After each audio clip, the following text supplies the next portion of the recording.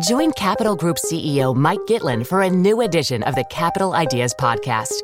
In unscripted conversations with investment professionals, you'll hear real stories about successes and lessons learned, informed by decades of investment experience. It's your look inside one of the world's largest asset managers. New episodes are available monthly. Subscribe wherever you get your podcasts. Invest 30 minutes in an episode today. Published by American Funds Distributors, Inc. This episode is brought to you by State Farm. If you're a small business owner, you know that it isn't just your business, it's your life. And whatever your business might be, you want someone who understands. That's why you might want to check out State Farm Small Business Insurance. Why?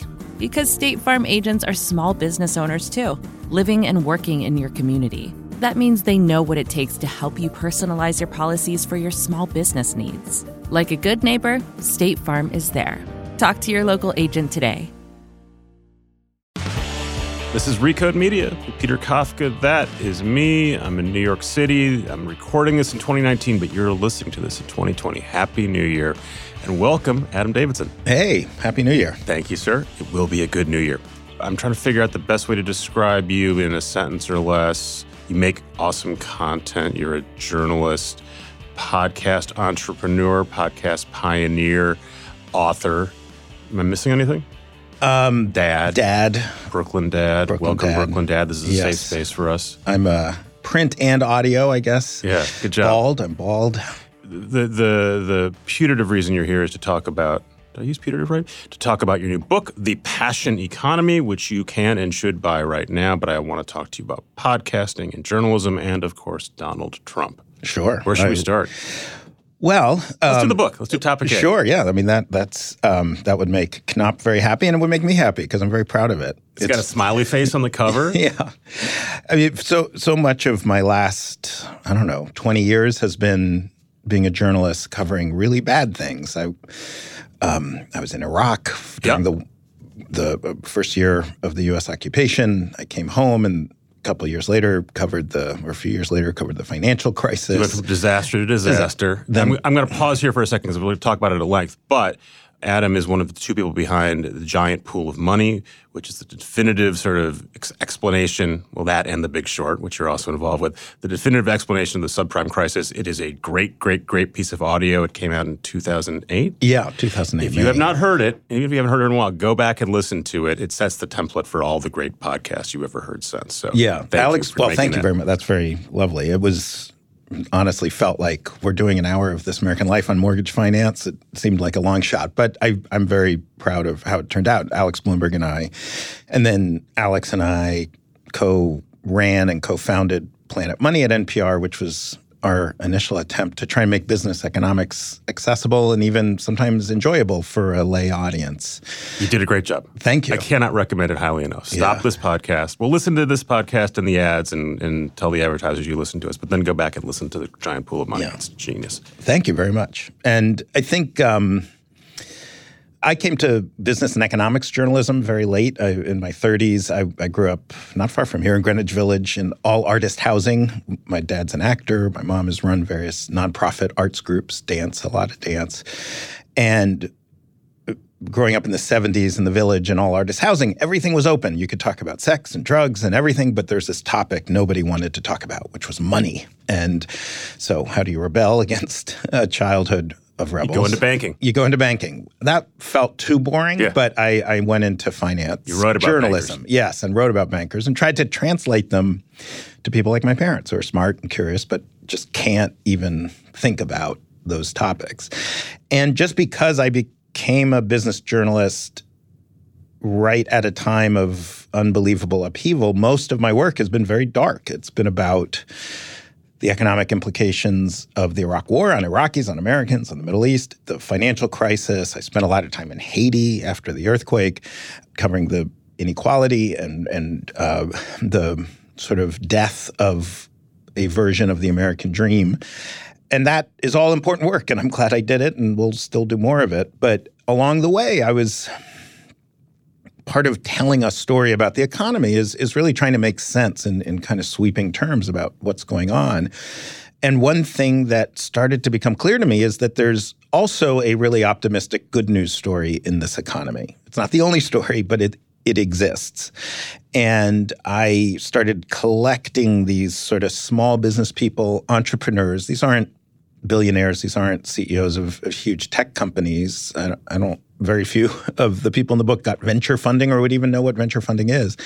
But they're people who figured out how the forces that are overwhelming us, automation, outsourcing, global trade, could actually enable them to have a better life. So this is part, you're telling their stories and then you're explicitly telling people, here's how you could run your own business. And even if you don't run your own business, if you're an employee, how you can sort of make this world work for you. Yes, exactly. And trying to... It's explicitly a positive... is self-help? How do you feel about self-help? I think I got to own it. I think I got to own that this is a self-help. I mean, it's a narrative. It's 90-something% of the words are just telling stories about interesting people, hopefully interesting stories, but teasing out lessons that are applicable that people can use. But so it's not like...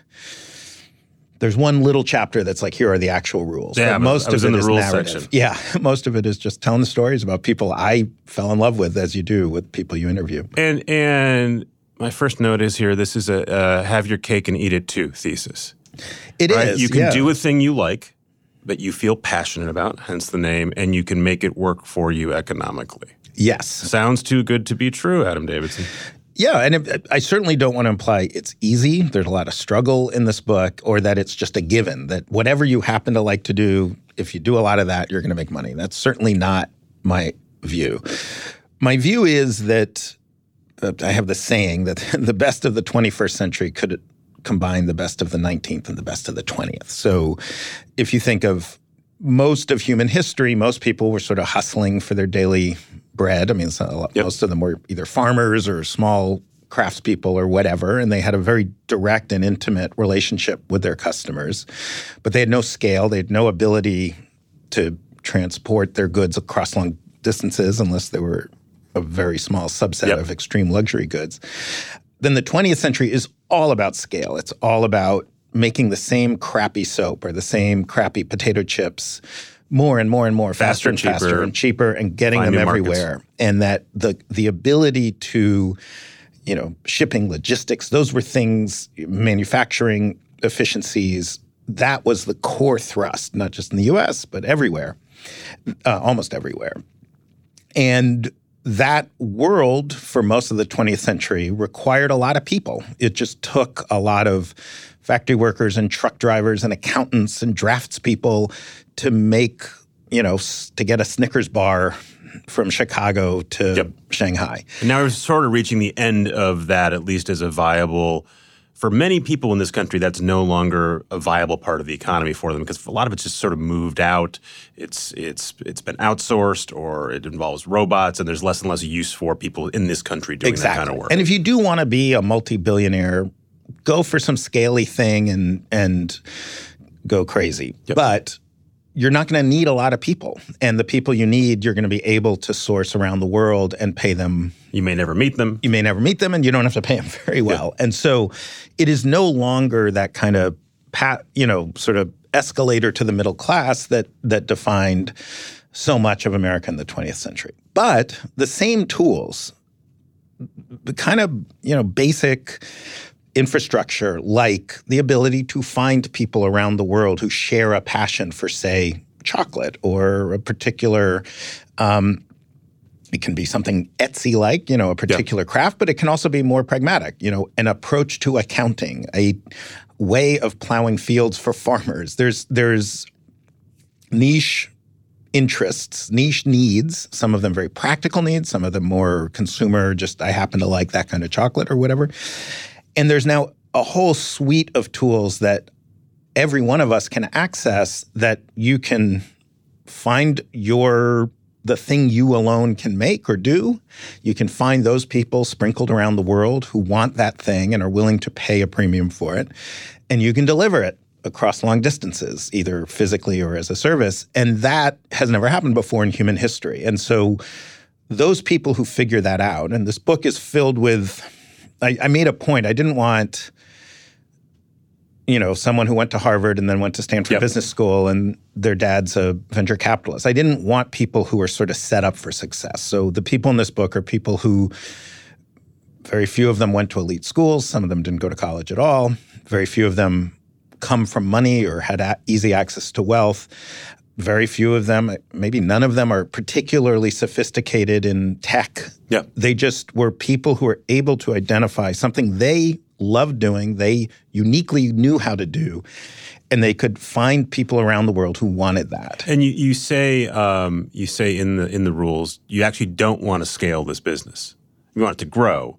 But the point here is not for you to figure out how to do something and then replicate it in using internet scale. You actually sort of want this to be what VCs derisively call a lifestyle business. This is a celebration of the well-earning lifestyle business. Yeah. So the people in this book, most of them make, I would guess, decent six-figure salaries and are amassing decent seven-figure wealth. So these are people who, by almost all standards in America, are well off and They're comfortable. Achieving the American dream. But these are not the people in Silicon Valley or people, on Wall Street are going to be like, wow, I want to be one of those people. Right. I didn't want to talk to those people. I don't want to be one of those people. This is the book version of Shark Tank in some ways, right? The way that sort of the Shark Tank idea of, I figured out how to make this widget or good cookie or whatever, and they go to, you can talk about the merits of Shark Tank, but it's that same sort of impulse. Like, I don't have a special skill, but I like this thing. I made it. I think I should be able to build a business around it. Yes. And it happens to be the very few of the people in the book have investors. It's mostly bootstrapped. Some of these are clearly investable businesses, but investors come with non-monetary costs as well as monetary costs that constrain your ability to. So just to give examples of some of the people, there's an Amish family that makes really great machinery for horse-drawn farming. And it was amazing to me how much innovation there still is to be made. I mean, human beings have been farming with beasts of burden for thousands of years, yet every year they come out with new innovations that no one's ever thought of, and they distribute them around the world. There's a couple here in New York who create clothing for androgynous women and gender non-binary folks who want to wear menswear-inspired clothing that fits a woman's body. There's a evangelical Christian accountant in South Carolina who I have now hired as my main consultant because he's so brilliant and he does so many things that you don't think an accountant does. He really just takes over he helps you understand how to think about money in a rich way. So it's a wide range of folks. And sort of my internal test was these are people who are really enjoying life and work is a really rich and happy part of their life. And there's something about the economy and technology that lets them do this today and they couldn't have done it 20 years ago or 40 years ago. Exactly. This reminds me a little bit of, and I was just saying, I can't remember if it was on air or off air, that I'm a little tired of dystopia and I like some techno utopian thought. It'd be nice to have some more of that back. But everyone's doing their decade in review and going back and pulling out old Wired articles or, Fast Company brand. There's a sort of late 90s, you can do this, here's how to here's how technology like eBay is going to allow you to create a new future for yourself. And now the pendulum has swung back and we've discovered that actually all these things have hidden costs or very explicit costs. And one of the things is you're talking about people who figured out how to use technology to make this stuff work. I keep thinking if you make clothing for androgynous people and it becomes remotely successful, everything that you did to make that work is going to be replicated at a lower cost because of technology, because we have a borderless economy. Someone in China is going to make this stuff. Someone in a basement in Michigan is going to figure out how to drop ship it, and they'll just rip it off.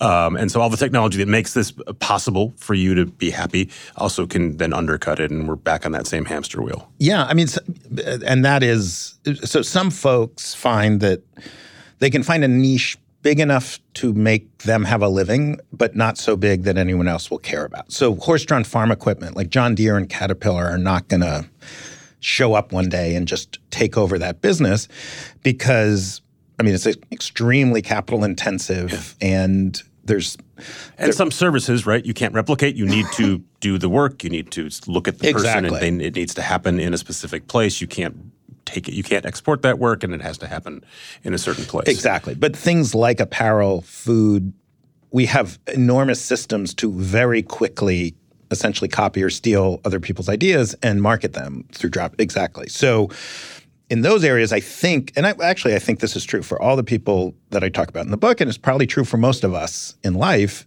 The way you make money is not the product. It's not a one-time thing. Oh, I now have this product. I'm going to make money on this product for the next 50 years. It's the ongoing engagement with a very specific audience. I mean, that certainly this podcast, our podcasts, when we think about at my new company, 3 Uncanny 4, which is a partnership with Sony Music to create a lot of podcasts, and we'll get there.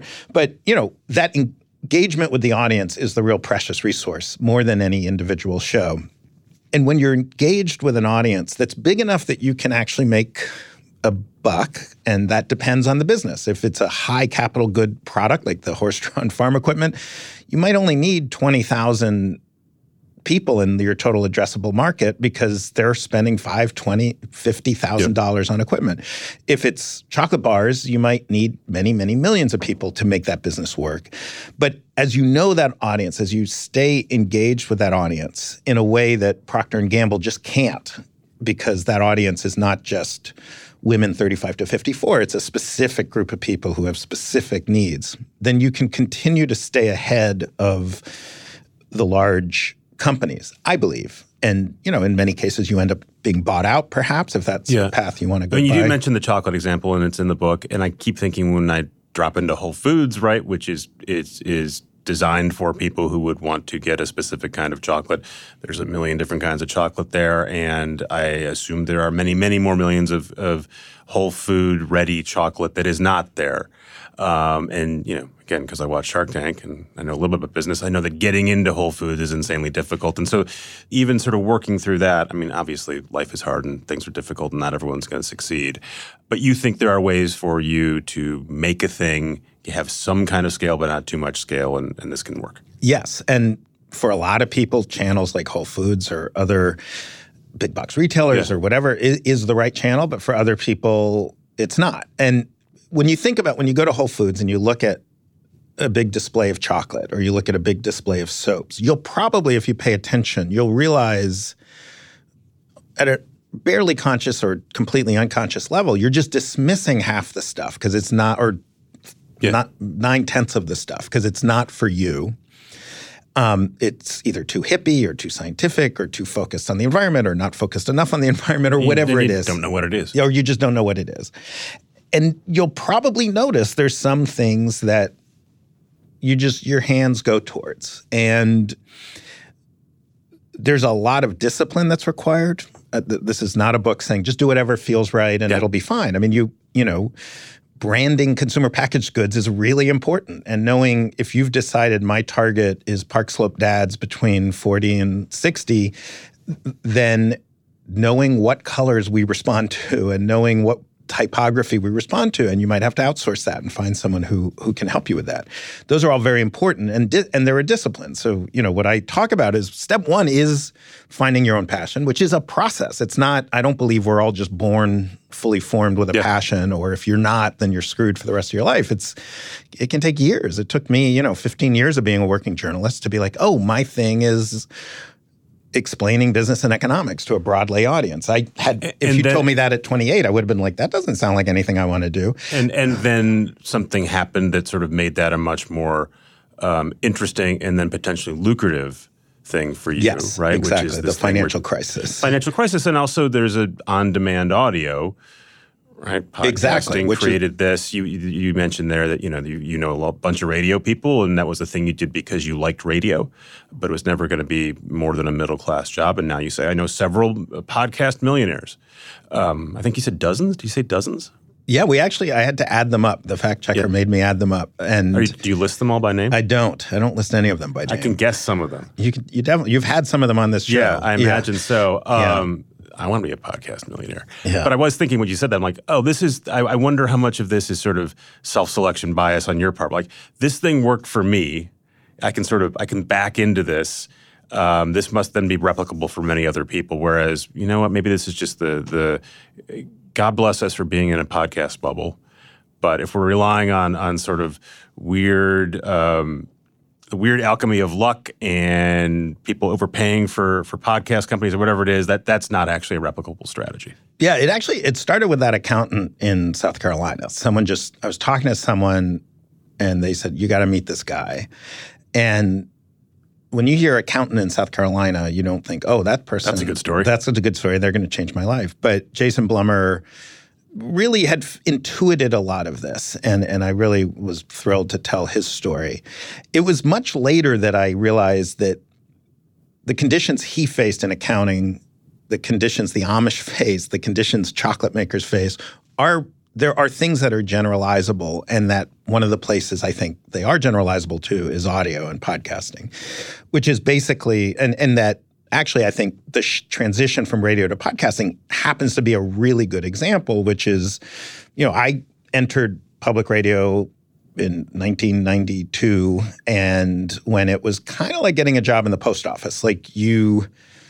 That's your job. That's your job. These are mostly union shops. Once you pass a certain threshold, it's like, I'm going to be working here till I'm 65. If I'm really, really lucky, one day I'll make $110,000 a year. And I'll have an okay 401k for 3B because it's all nonprofit.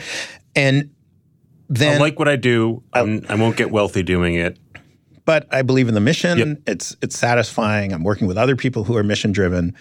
Although like many nonprofits, you also have, I think we all know, public radio can be a little boring, a little lifeless. It's not really always the most creatively ambitious culture. And it's all fitting through a very tiny keyhole, which is basically morning and afternoon drive time on public radio stations. And so all of the work of all of the people who thought about audio had to go through this very tiny little door. And that door was really not controlled by the listener. It was controlled by this character called the member station program director, which is a really idiosyncratic group of people who I don't think their interests are always, or their tastes are always aligned with the audience. And just by the nature of technology, you needed radio technology. You needed content that, an 80-year-old in South Carolina and a 25-year-old in San Francisco would both find exciting. And just on a dime, suddenly you can deliver audio directly to the consumer. And there's a group of us at NPR who noted this very early, and we're like, this is a total transformation. No longer is our audience a small group of member station presidents and program directors. Wants to listen to everyone wants to listen, and they get to vote actively. They're not just going to turn on Morning Edition or All Things Considered or turn it off. It's thrilling and terrifying. It's thrilling and terrifying. If you're someone who you can have your audience cut in half by that or much more, and you can find an audience you never found. That's the thrill of internet media. But the reason my claim is this is very generalizable is it's very similar to accountants. Generally, accountants were kind of like dry cleaners. They were largely geographically, you were the accountant of Greenville, South Carolina, or you were the accountant of this neighborhood in Brooklyn or whatever. And your customers were from there. So you had to have general skills because you might have a dry cleaner in a restaurant. And even if you're a big firm, your offerings have to be fairly broad to appeal to a lot of people because the ability to convey information. How is the accountant on Prospect Park West in Brooklyn going to communicate to some business in Las Vegas what their unique offerings are? They're not even going to try. But now they can do that, and they can really narrowly focus. We're really good at trusts or whatever. Yeah, exactly. Or I remember meeting a graphic design firm, and they said, what we focus on is medium-sized hospitals in third-tier markets, the graphic design needs of that group. And you might think, do they have such unique needs? Are there enough of them? Turns out, yes. Probably they have very specific needs, and there are a lot of them. And if you are the medium-sized hospital in third-tier market graphic design company, no one else is out there saying, no, you're only the fifth best. We're the best. You kind of own that niche, and they're coming to you. You're not going out there pitching because you know their needs deeply. You know you're talking to people who aren't these big national healthcare chains, but they're also not a completely local, municipally funded, broke firm. So you know a lot about their business and how graphic design fits into it. And that is generalizable, that idea that you can identify a niche and you can use the internet and other shipping and logistics tools, et cetera, to reach. And Jason Blummer, the accountant, when he was a general kind of accountant to people in Greenville, South Carolina, he had hundreds and hundreds of clients. And he told me he made like $60,000 a year. Now he has 40 clients. He doesn't want more. And he makes many, many multiples of $60,000 a year. And I'm one of those clients. I pay him a lot of money. And I'm happy to pay him that money because he has figured out that he is uniquely good at working with creative professionals, people who have a creative passion but aren't, and this is embarrassing to say as a finance journalist, aren't particularly good at managing their budgets. I know those people. And he can partner with you to help you thrive. Yeah. And so I'm willing to pay him far more than I could easily find accountants here in New York that I could pay much less. But because his skill set and his offerings are so specific to my needs. One last book question before we take a break so we can get a commercial and helps keep me employed. I was going through your rules. Several of them are counterintuitive. Is there one big mistake you think people who are trying to do this are making that you can help them solve right now? The thing that looks like common sense, but actually they're doing it 100% wrong. I mean, I'd say the two obvious ones, I'm sorry, I'm going to throw two out. All right. I'd say almost everyone charges too little and says yes too often. Those go together. We just hit on one of those, right? Yeah, exactly. Say no to more customers and charge the ones who you do work with a lot more money. And that can be, for small business people, this is a crisis. This is terrifying. The very idea of saying no to customers and the very idea, Jason Blummer, that accountant, what he'll tell his clients is just double your prices. And he wants to provoke a crisis. He wants people, the graphic designers and whatever, to say, wait, how could I do that? How would I justify it? And then, all right, let's do that exercise. Why are you worth twice as much? And if you're not, figure it out. Figure it out. The other big one is don't charge by the hour. If you're a lawyer, if you're a graphic designer, if you're anything, don't charge by the hour. Nobody wants an hour of graphic design or an hour of an accountant. They want a project, and the project has a value. And you might be able to deliver that value in 4 minutes, and someone else, it might take them 40 hours. They shouldn't make more money than you. You should charge based on the value, not the time or cost. Okay. Good. All right. That's the part I read. And speaking of products and value, here's someone to tell you about something that's awesome that you should know about. We'll be right back with Adam Davidson. Did you know the Capital Ideas podcast now has a new monthly edition hosted by Capital Group CEO Mike Gitlin? Through the words and experiences of investment professionals, you'll discover who was their best mentor, what's a mistake they made that changed their approach, and how do they find their next great idea. Subscribe wherever you get your podcasts. Published by American Funds Distributors, Inc. Support for this show comes from Sylvan Learning. As a parent, you want your child to have every opportunity. But giving them the tools they need to tackle every challenge, that takes a team. Now more than ever, educational support tailored exactly to what your child needs can make all the difference. That's why parents have trusted Sylvan Learning for 45 years as the ultimate teammate in their child's educational journey, instilling in them a love for learning and a passion for reaching the next level. And Sylvan's Insight Assessment can identify gaps in learning and areas that could be of concern for your child. It's a 360-degree view into your child's learning that you can't find anywhere else, and helps ensure that your child didn't miss something in school that might put them at a disadvantage in the future. And right now, it's the best price of the year at $29. Go to sylvan29.com to learn more and get your child's assessment for only $29. That's SYLVAN29.com. Back here with Adam Davidson. We've been talking a little about podcasting. We're going to talk more about podcasting, which presumably you're okay hearing about because you're listening to a podcast. And it's going to get very meta here. But let's talk about the podcasting business, how you got into it and what you're doing now. I referenced Giant Pool of Money that came out of an NPR show. For a while, I would listen to things from NPR like This American Life, and I didn't think about whether they were a podcast or not, but I was certainly listening to them on demand. Right. That's where we're headed now. Yes. I had this real wake-up like around 2005 where a friend of mine called me who was a kind of internet guy, and he told me, I was listening to All Things Considered, the NPR afternoon drive time show, and a story came on that I didn't find that interesting, and I looked for the button that allowed me to fast forward, and it wasn't there because I was listening on the radio. And then there was a story I really liked, and I looked for the button that allowed me to listen to more, and it wasn't there. I remember racing home on like a Sunday night so I could listen to This American Life and thinking, this is fun but also stupid. Yeah, right. I should listen to this whenever I want. Yeah. And so in my world, like, depending on who you talk to, podcasting began either in 2003 or 2008 or 2015 or whatever. In my world, it really began in 2008. That was a crucial year where in my world of NPR, we had gone from just taking long-form radio shows and putting them on the radio to actually creating content for podcasting. And I would say Planet Money was, I'll flatter myself and say that was a big step in that direction. For a while, we were a daily news podcast in the middle of the financial crisis. Eventually, we went down to 2 days a week. Mm-hmm.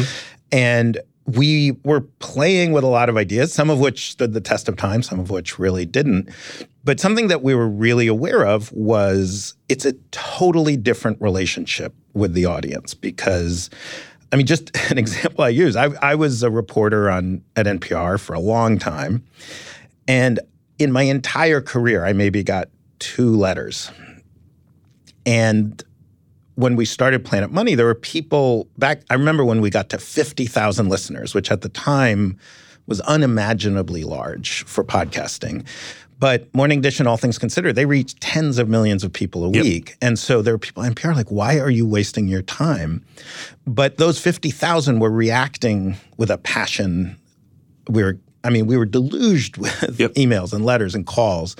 Suddenly I would say my name at a party in Brooklyn and people would know who I was because of Planet Money. You just felt so viscerally that there's listening passively to a broadcast show that's built around 3-minute pieces that are designed to reach everyone in America is different than a 20-minute show where you took an action to listen. Everyone who spends any amount of time thinking about podcasting, making a podcast, talking about it, describes the same thing, right? I reach an audience of whatever, and it's small, but the people are really into it, and it's a connection in a way I've never had before.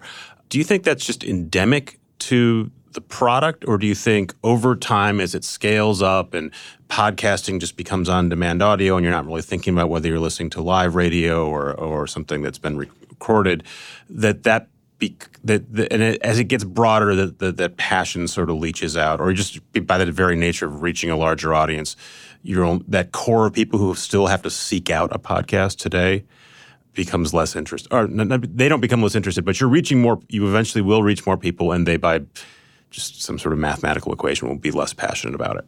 I will say that I want to fight for keeping the passion. Yeah, and I think that there are some big choices that we all will make. And this really, 2019 was very much a year where major media companies were beginning to see podcasting as something to take very seriously. Or at least take a flyer on, right?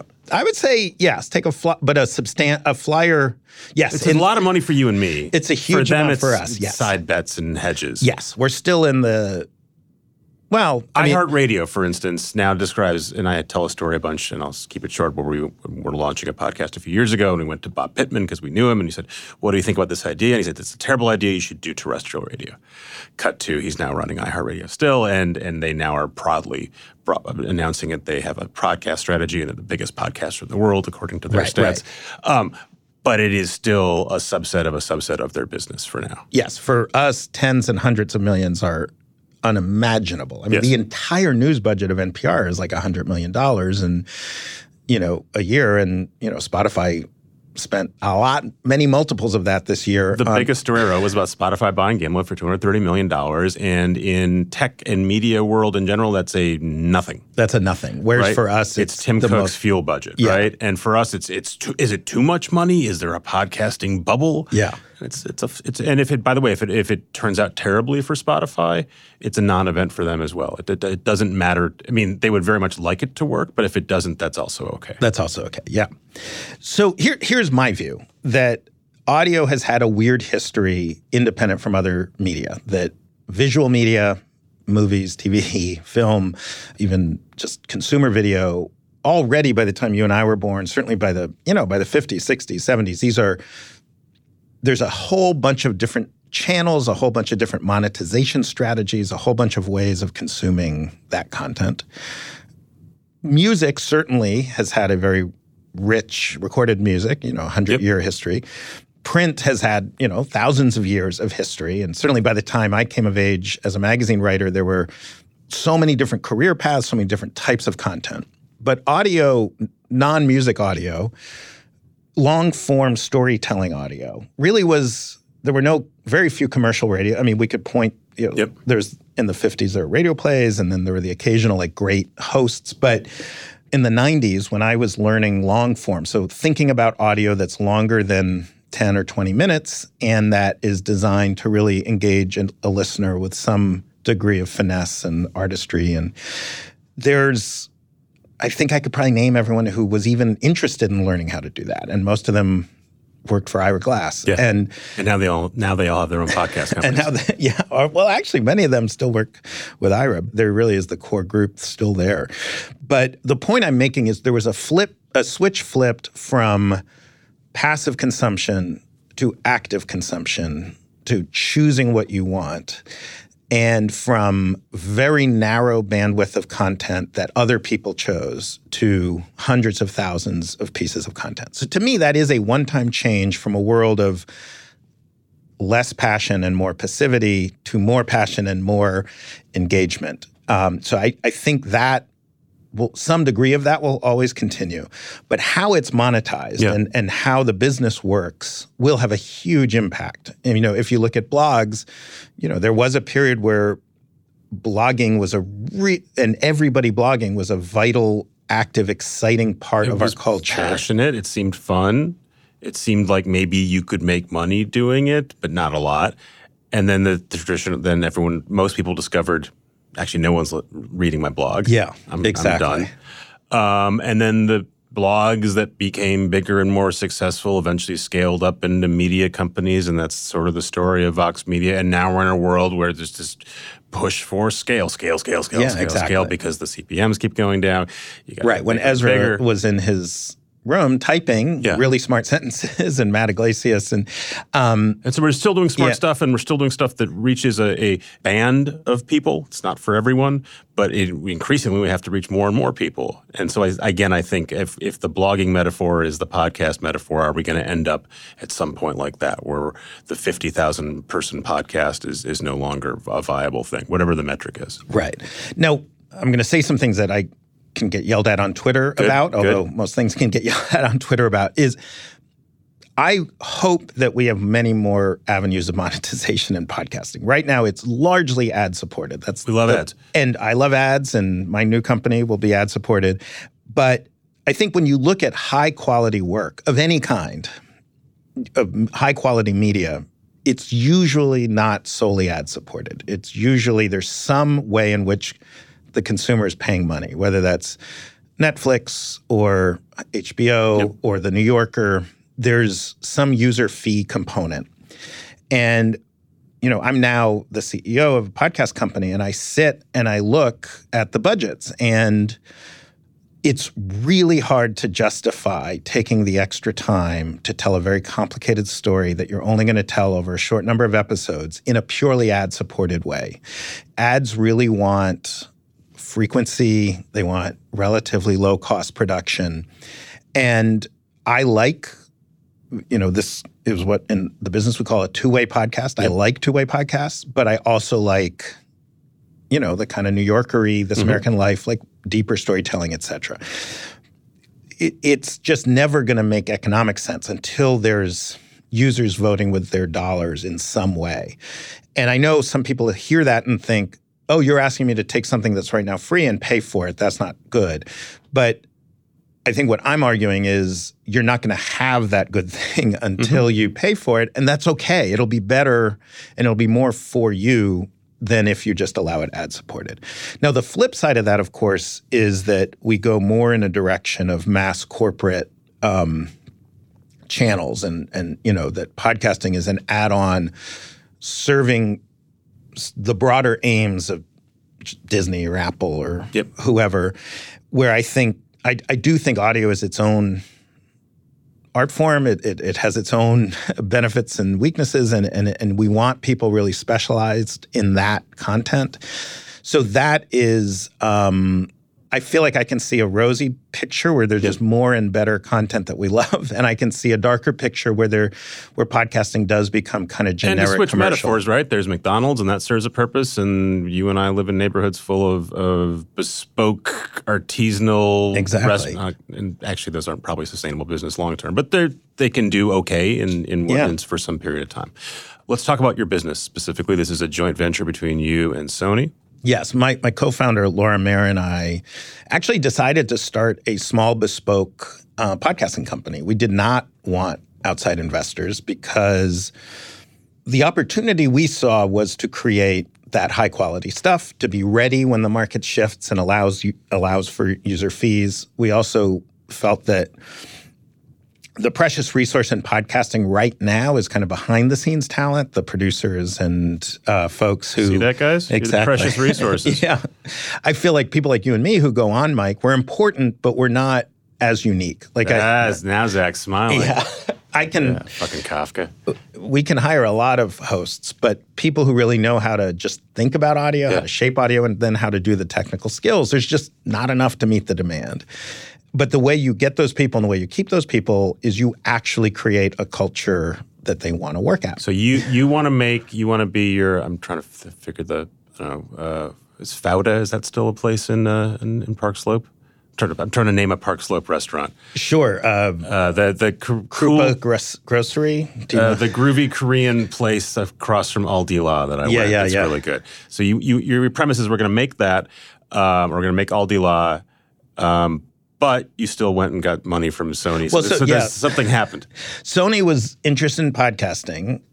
They called us in and said, hey, we'd like to meet with you. And Laura and I had made a decision. We're not taking venture money. We got some offers that we felt would just destroy our premise. We're not taking corporate money. We're just going to do this on our own. That's the only way we'll have freedom. And frankly, we felt like if we end up not making money, that's okay. Like we want to make money. We're business people, but we'd rather do this in a way that was for us with integrity than just make a lot of money. So, I'm 50. I feel like I got a couple big things left, and I don't want to, anyway, I don't want to waste my time just making money. I like money, but I don't like it that much. So, so we had this meeting with Sony. We were meeting with various people. There's a lot of, as you know, a lot of heat in the podcast area. And we would go to these with a lot of skepticism. And it felt like, a real good self-help guidance, because we went to Sony Music almost annoyed. Like, another corporation wants free advice on how to do podcasting. And we were very polite, but we met with the senior leadership team and just shot down all their ideas and told them that won't work, that won't work, that won't work. What was their dumbest idea? I mean, they weren't terrible ideas. What was the dumbest idea? I mean, I'd say there was a lack of urgency. There was a feeling like, we'll dip our toe in, and maybe a year or two from now, we'll decide whether or not to invest. And we were like, it'll all be gone by then.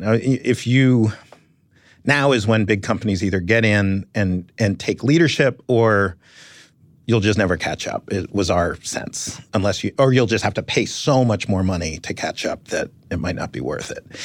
Another thing that we felt we had to clarify, which I think they were responsive to, was you can't simultaneously create podcasts that are successful as podcasts and see them as marketing vehicles for your artists. That those are just two different approaches. And you could do one, you could do the other. You could do them both simultaneously, but they're different things. They're different things.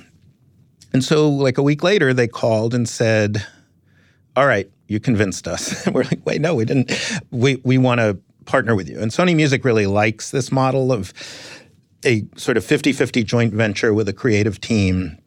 You know, they actually, I think music labels do a lot of these. Music labels do a lot. They actually like that it's sort of, you kind of have to fight everything through, that it's not 60-40 where one side just gets to call the shots. You actually have to figure things out together.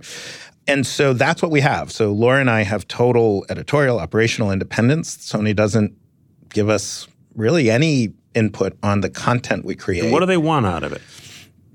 Sony's music is investing big in podcasting generally. We're their major original content play, but they're partnering with a ton of content producers. And they just see a huge opportunity. I'd say that for what they've really sold me on is that content creation is a very specific skill set that is totally different from being a tech company creating product and platform. That working with artists, understanding that artistic or creative work is not just a continuous bunch of sprints through some agile process where you try this and then you take data and then you try the next iteration, then you take data. That it involves huge jump conditions. It involves making bets on really underformed artists today and a bunch of them so that 3 years from now when music completely changes, you're in a position to jump. And they see that as their specialty. But they want, just to be nuts and boltsy about it, they want you to make podcasts that are successful, that make money, and they will keep half of that money, presumably. But you've made it clear that you don't want to be in the business of making promotional podcasts about Beyonce. Yeah, and they don't want us to do that. They will be doing that. Yeah. They'll be doing tons of that, but we won't do that. You are their bespoke podcast studio. And if we're all right and podcasts continue to grow and there's demand for that stuff, you will feed some of that demand and they will benefit that way. And the pressure on us is, I mean, they certainly want us to be making money along the way and having large audiences, but they really emphasize taking creative risks and focusing on deep engagement rather than large numbers. So that whole thing we talked about, they really feel that this market demands, particularly if you look at the music labels. They don't get money directly from a listener. They're wholesalers. They're wholesalers. And in a streaming world, there's incremental money, but it's really about, at the end of the day, being able to say to the digital service providers, Apple and Spotify, and there's hundreds of them, but those are the big ones, being able to say to them implicitly in a friendly way, boy, people really seem to like Beyonce. It'd be a shame if she wasn't on your platform. And if you don't have that engagement, you don't have bargaining power. And, you know, where Sony Music, as I understand it, has made the decision. We're not going to be that product company that's creating the thing the listener looks at and pays money to. We're going to be creating the content that provider gets. And they see podcasting as very similar, that in the near term, we're going to be making money by advertising. Was this happening concurrently while Spotify was making, like, did you know that Spotify had made this big bet on podcasting by buying Gimlet and some other companies, or was this happening concurrently? That overlapped. So this is Sony reacting to, Spotify is now getting into podcasting, and if they're successful, they're going to box us out of that. Yeah, it's hard to remember the exact dates. I know our early conversations were pre-Gimlet purchase, and then it took us a few months to negotiate the deal, and that was definitely after. I mean, I was one of the first investors in Gimlet, so I was very aware. Well, not so good. There's a lot of dilution of the early friends and family. But yeah, it was all right. It was all right. So yeah, and I would say, I think Sony Music would be open about, there's a defensive and offensive play. That the defensive play is, hey, lots of people are listening to this category of thing called not music. And if we allow that to go without us having a say in it, all we're going to see is decreased time spent listening. But there's a real offensive play, which is, this is that thing where creative people need to be treated in a certain way. They need to be coddled a bit. They need to be given a safe space. And just the finance of managing a portfolio of highly risky and unpredictable IP of content is just a completely different thing than managing a data-focused product business where you're able to incrementally build based on the latest build. It's just the fundamental DNA of such a company, who you hire, how decisions are made, the timing of decisions. I'm stuck on the dilution. I want you to do it because I didn't do it. I want you to explain, I was an investor in a company that had a big successful exit. Here's how much money I made, and here's why I think that is a good or bad thing. Not now. I want you to make this as a special podcast. And I should say, because you were saying people aren't good about money, and one of the reasons is we don't talk honestly about it. I agree. And Adam McKay and I, because we also with Sony have a joint venture with Adam McKay, which is going to be really fun to create podcasts. But he and I want to do a show where we just have people on, where we make them say how much they make, and we kind of figure out, have you earned it or not? I did fine by the Spotify sale. It's just I wasn't a huge investor. I was a small investor.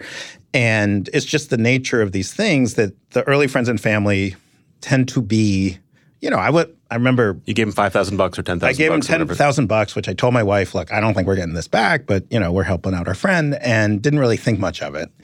And I would get the investor reports. I wouldn't read them that carefully. And then the next round is like Chris Sacca and like big, people who Bigger all fish. They do is this, and they have a team of lawyers, and so they're able to argue for and demand things that I didn't think about. So I did totally fine. What did that $10,000 turn into? Let's talk about sex. Say? Yes, you are. All right, like 100, a little over 100, which is not bad. That's a great return. Everyone will be very happy to have that. Yeah, and thank you for talking about sex on my podcast. Yes, I would be. Yes, I was very happy to have that money. Let's talk about Adam McKay briefly. Sure. Who I love, and I was lucky to get to go see him years ago when I would go to see the Upright Citizens Brigade, and they would bring in all their pals from Saturday Night Live, and he was just this big burly guy who wasn't on screen very much, but was amazing on the stage. So he's the director of The Big Short, as well as the Anchorman movies, Vice. Yeah. Vice. Did he have a movie out this year? I guess Vice was his last movie. Ago. He's working. He's actually in Ireland right now, writing his next movie. He also was very much a creative force behind Succession on HBO. Yep. I mean, he didn't, directed the first episode. Directed the first episode and really helped shepherd it through. Yeah, so I can see a through line between the stuff you've made and the stuff he's making, and you guys partnered at one point. Yeah, we met when he was in the very beginning of thinking about The Big Short. My brother was an executive at Paramount Pictures and had a meeting with him and was like, oh, my brother Adam knows all that money stuff.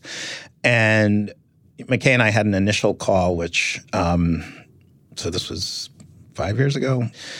I think I was expecting, I love his funny, silly movies, and he's not going to know anything about money and not care. Yeah. And I think he was thinking, I'm going to talk to some boring finance guy who's going to lecture me about interest rates or something. And we just hit it off big. I am from this theater artist background, and I wanted to be a playwright earlier in my life. And so I had at least a sensitivity to, if not any skill in, like character development and all that.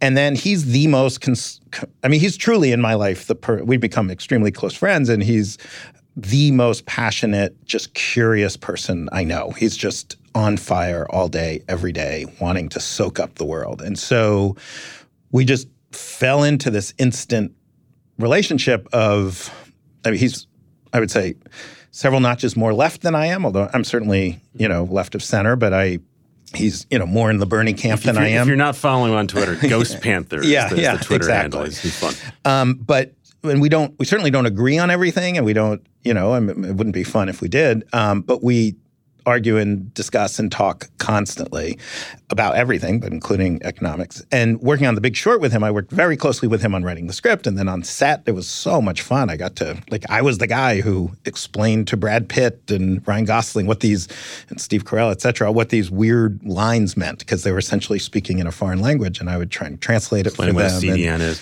Yeah, and I worked, CDO. CDO, thank you. I worked with them on the set design and the costume, what different kinds of Wall Street. Traditionally, that's like, you get a taste of Hollywood.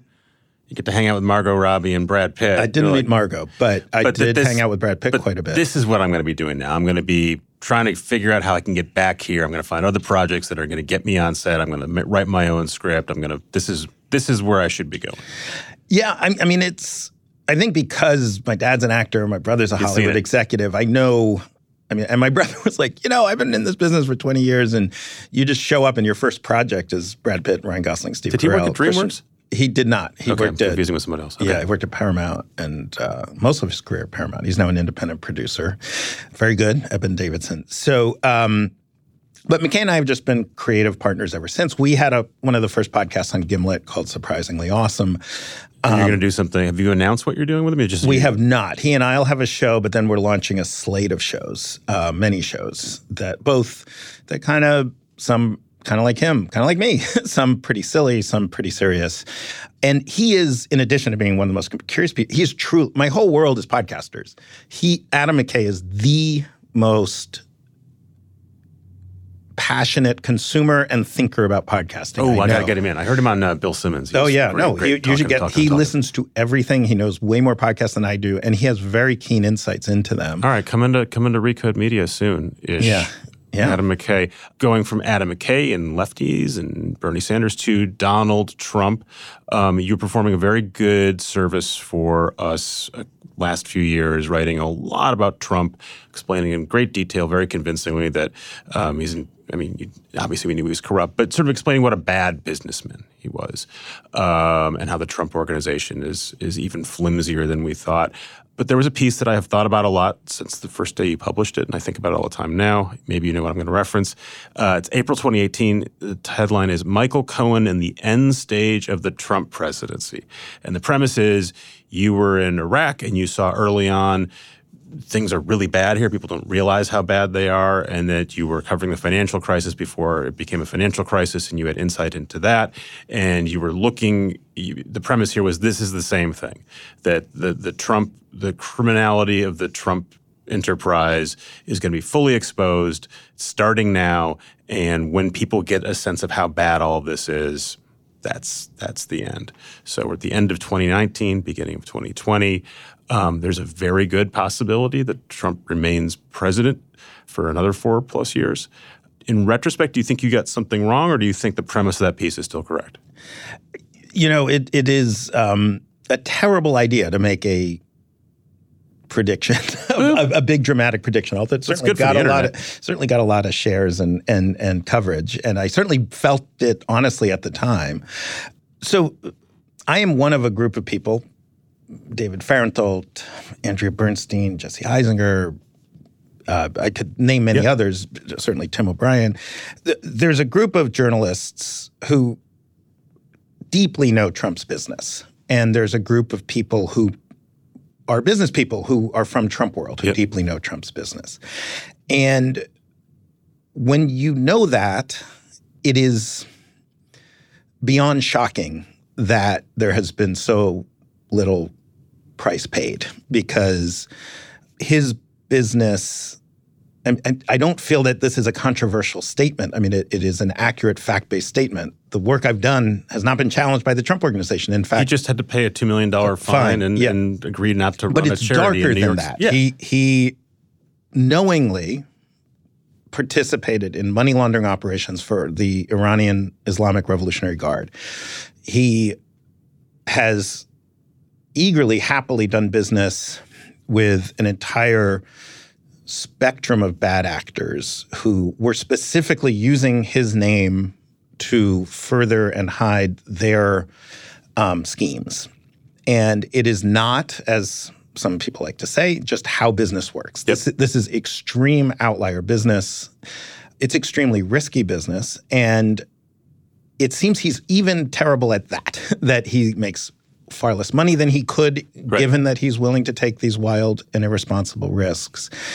And when I wrote that piece, I guess now I have to call it a fantasy, although perhaps one day, time will tell, that there would be a moment when there would be that clarifying event that would show that would allow, not the 25% or whatever that is the hardcore never who are going to love Trump more when they find out. There'd be something, the sunlight would hit this in such a way that people would have their eyes open and they go, I wanted to believe otherwise, but now I'm confronted with this evidence.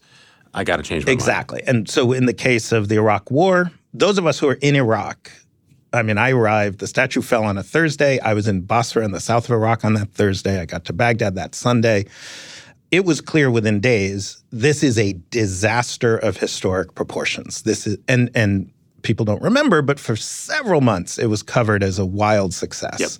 I remember coming home on vacation, and even my lefty New York, Brooklyn friends were like, well, I guess we were wrong. I guess it worked out. None of them remember saying this, but it was true. And so I have had that experience of seeing, it's irrefutable. Like if I sat you down and spent a few hours just walking you through just numbers and dates and total, not theories, but actual irrefutable claims, you'd say, oh, he's some variant on a money launderer for the worst people on earth. That's bad. Like whether, there's technical issues that govern whether it's illegal or not and whether a president can be convicted, et cetera. This is going on now. This is not back in the day. And that I guess I still have to say, I believe there will be that moment. This Ukrainian phone call is a different thing than what I'm describing. What I'm describing is right now today, I feel there is strong evidence that right now today, there's money flowing from some very bad actors into Trump's personal bank accounts, and that he's going to enormous lengths to hide that fact from us. My instinct is it's probably illegal. I've shared this with a lot of former prosecutors who think it's probably illegal. With finance, there's always technical ways to do something really scummy, but not make it technically illegal. illegal. Hiring the best people to make that legal. But it's certainly bad, and it's certainly disqualifying. But that was the premise that was not the premise. Yeah. But with the Ukraine thing, that was, Mueller uncovered all this evidence, made a convincing case. It was somehow too complicated for people to figure out. But Ukraine is so much easier. And it seems to me what we are learning over and over again is we are now maybe past some point where you can persuade people of things if they have either political or other craven reasons to not believe it. Yes, exactly. Which is terrifying.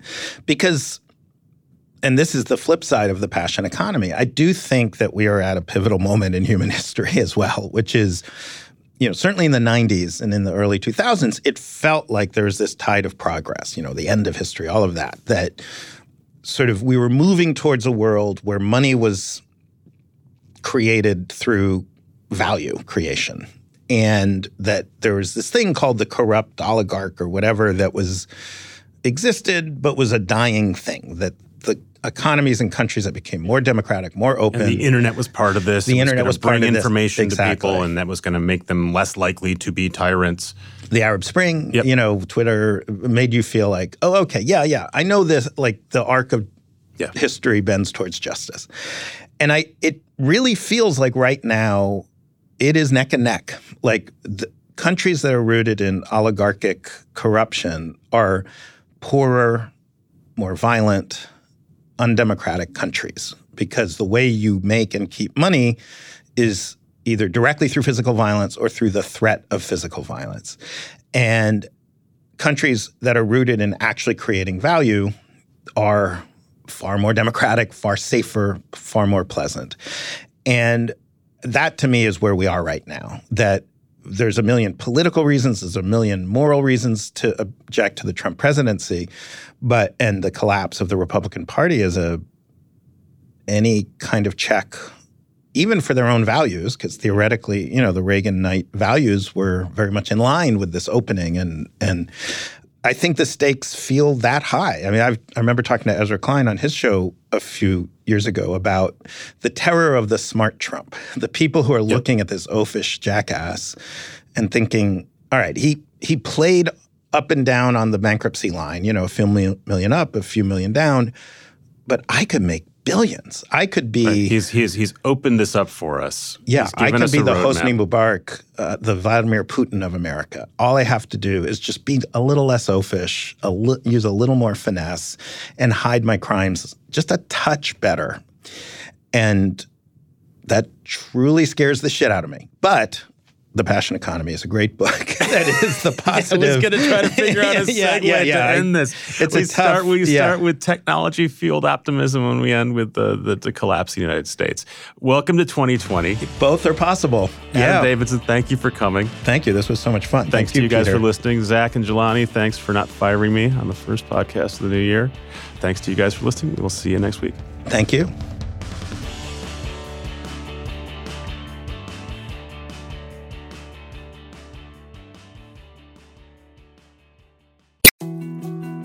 More to-dos, less time, and an infinite number of tools to keep track of. Sometimes doing business has never felt harder, but you don't need a miracle to hit your goals. You can just use HubSpot, because their all-in-one customer platform can make growing your business infinitely easier. Imagine this: high-quality leads, fast closing deals, wildly happy customers, and more benchmark-breaking quarters. It's not a miracle, it's HubSpot. Visit HubSpot.com to get started today.